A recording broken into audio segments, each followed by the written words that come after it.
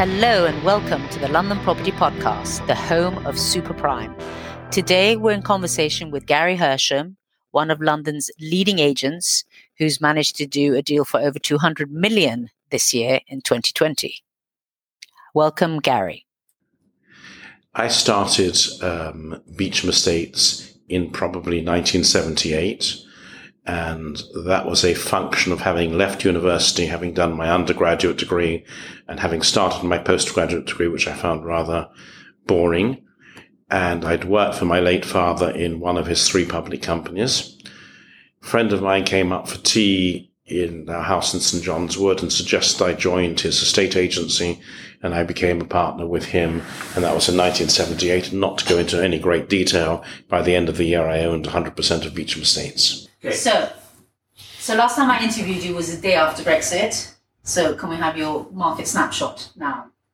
Not so sure it's so easy to give you a snapshot of them. It's a very strange market that we live in today. I don't see that there are a hell of a lot of distressed sales. It's for sure very few people can come to England, and therefore the footfall into properties is much lower than it ever has been. We are still concluding some sales, but not with the speed and rapidity that we used to do them in the past. There's still a lot of interest in London, central London property. I think the safe haven label of the UK, or particularly London, is still there. But the ability to get people out to view property is very much more difficult than it ever has been in the whole of my career. So do you think that actually we might see boost in activity once travel picks up? So actually this is a period of time to try and transact, to take advantage of people's lack of confidence. If your question is such that you suggest that in this interim market, so to speak, people will trade at lower prices than they would have beforehand, not sure you're right. I'm not sure that there are a lot of people who are ready to trade at discounts. Those who are trading at discounts are forced to trade at discounts, and it's mainly because that particular property is in the hands of the receiver, or there's something wrong with the property. In other words, it was refurbished badly. The gearing was wrong, the interest rate was wrong, and as such, those properties would be distressed in any market, let alone this market. Having said that, there are sales that are taking place today. People are coming to view, but with reticence. People don't feel comfortable going into houses where you're selling a house for an owner-occupier. Where you're selling a house for an owner-occupier, the owner-occupier himself doesn't want a lot of people coming through at the same time. He wants people to wear masks. It's all a very uncomfortable situation. But there is still business out there, but sadly not as much as there was beforehand. Are you seeing a difference in the profile of the buyer? Do you think that they're more domestic than foreign, or is that just because people are travelling? Well, clearly, people who are in England are the ones who can come out and see properties. And they might be English, they might be Russian, they might be Indian, they might be Chinese. But the real crux of the matter is the numbers are lower, very much lower. And viewings, people are taking their time. You know what? If I can't find something today, I'll find it tomorrow. So that's what the situation is. There's no sense of urgency. In some cases, there's a sense of urgency. In some very rare cases, somebody wants to buy something immediately. But in most cases, in absolutely most cases, people are saying, don't worry, we'll find something sooner or later. So normally in the top parts of the market, people hold out to get the price that they want. So are you finding that people are actually not bothering to put their properties on the market right now? Is there a shortage of stock? Beecham Estates, in this office in particular, has over 100 instructions. So perhaps that answers your question. Got it.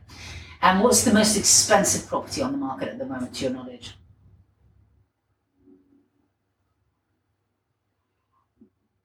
We've got several country instructions, which are plus or minus £100 million. One particular case in excess of £100 million. There are several properties that I'm aware of that we're instructing on in prime central London around £60 million. And of course, there are exceptional ones that are in excess of £150 million. But that profile hasn't changed because of the pandemic.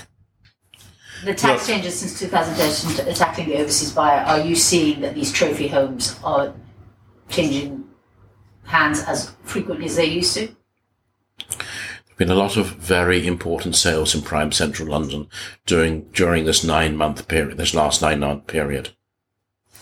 What I wonder is whether the extra 2% stamp duty that comes in April, the April coming, will enhance the speed of transactions prior to that. Because now there's an extra 2% that comes along for foreign purchasers in April, and I suspect many of them are aware of it, and they'll want to complete their transactions before that extra stamp duty hits. Not that it seems to make a huge amount of difference to people spending 30 or 40 million quid, but everybody likes the idea of being able to save and not to have to pay that money because it's wasted otherwise. So normally London goes kind of through cycles where in the 70s you had people from the Middle East buying, and then you have Russians buying and so on. What do you think is the profile of interest? Where is it coming from? Mainly China. Mainly China right now. And are you finding that the Chinese are buying for personal use? Are they making investments? Is it a bit of everything? What is your take on it? Well, I can see a lot of Chinese investment in prime central London, the top end of the market. Not going to mention any company names, but there are 2 or 3 very well-known Chinese conglomerates buying in the UK, both residential and commercial. From my point of view, I'm not talking about in the general market, much more in the general market. And then the chairman of those companies buying their own residence in prime central London. In a particular case, we sold one of them a house for £210 million in February of this year. Nice. And that's a single residence or it's multi-units? No comment. Okay. So what would you advise if somebody came to you and said, Gary, I want to invest £20 million today? What would you tell them to do? It really depends. It really depends what they tell me they want to invest in. Lots of people are saying, I want to buy a vacant block of flats, but I can't find many good value blocks of flats in prime central London today. Got one in Hans Place if you want. Yeah, please send it to me. The other inquiry is hotels. The amount of inquiries we get for hotels is almost exponential. And again, that's a very difficult inquiry to satisfy. Very difficult from an agent's protection point of view. Why an agent's protection point of view? Because the minute you release the name of the hotel to your potential buyer, he has a way of going directly to source. That's always been my concern. Right. Unless you're instructed on a sole agency basis, and we're quite often not instructed on such bases. So it's a very brave asset class to be investing in when all the hotels are shut and they're all expecting 30 or 40% discount, so perhaps not as brave as you think it is. Okay, so they're waiting for Yeah. Donald Trump to graduate from his COVID school. Something like that. Did he have COVID? Is it a political move? I think he didn't want to face another debate, in my view. And what about Brexit? What do you think that's doing to the market? Brexit's practically forgotten now. Nobody mentions Brexit. Everybody's worrying about masks. Everybody's worrying about masks. I mean, this COVID business, nobody sees an end to it. Nobody sees how one can work properly. No one sees how one can go out. And I mean, if you look at different parts of the world, Canada's in lockdown, Israel's in lockdown, the north of England's about to be in lockdown. What people think after the first lockdown period worldwide, wherever it might have been, Melbourne's in lockdown. Everybody thought they're infallible. Nobody can touch them. All of a sudden, the pubs, the restaurants, the bars, the public areas were congested with people, thinking to themselves nothing can happen. And all of a sudden, the death rate shoots up, or the case rate shoots up.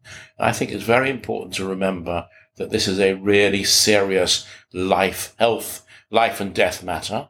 And whether we joke about Trump or not, anybody, it's not case. This virus can hit anybody clearly. I think we've got to take it very seriously. And this is what we have to worry about. How do we show properties? What's going to happen to the property market? What's going to happen to offices? What's going to happen to the retail market? What's going to happen to the restaurant market? The world's going to go into it's in an enormous crisis, but the crisis is going to get worse and worse and worse. We have to live through it. Guess what? We're not here for today. We're here for tomorrow. This is the land of the living. Do you have any opinion on what you think is going to happen to the commercial market, to the office market? Or what would you think would be a good resolution? I think it's important to remember that people need to associate with one another. There has to be interaction between people. Part of going to work is perhaps to get away from home. Part of going to work is to meet their friends. Part of work is working itself. But I think that human interaction is terribly important to all of us. And I'm not so sure that, given a little bit of time, the office market won't properly recover.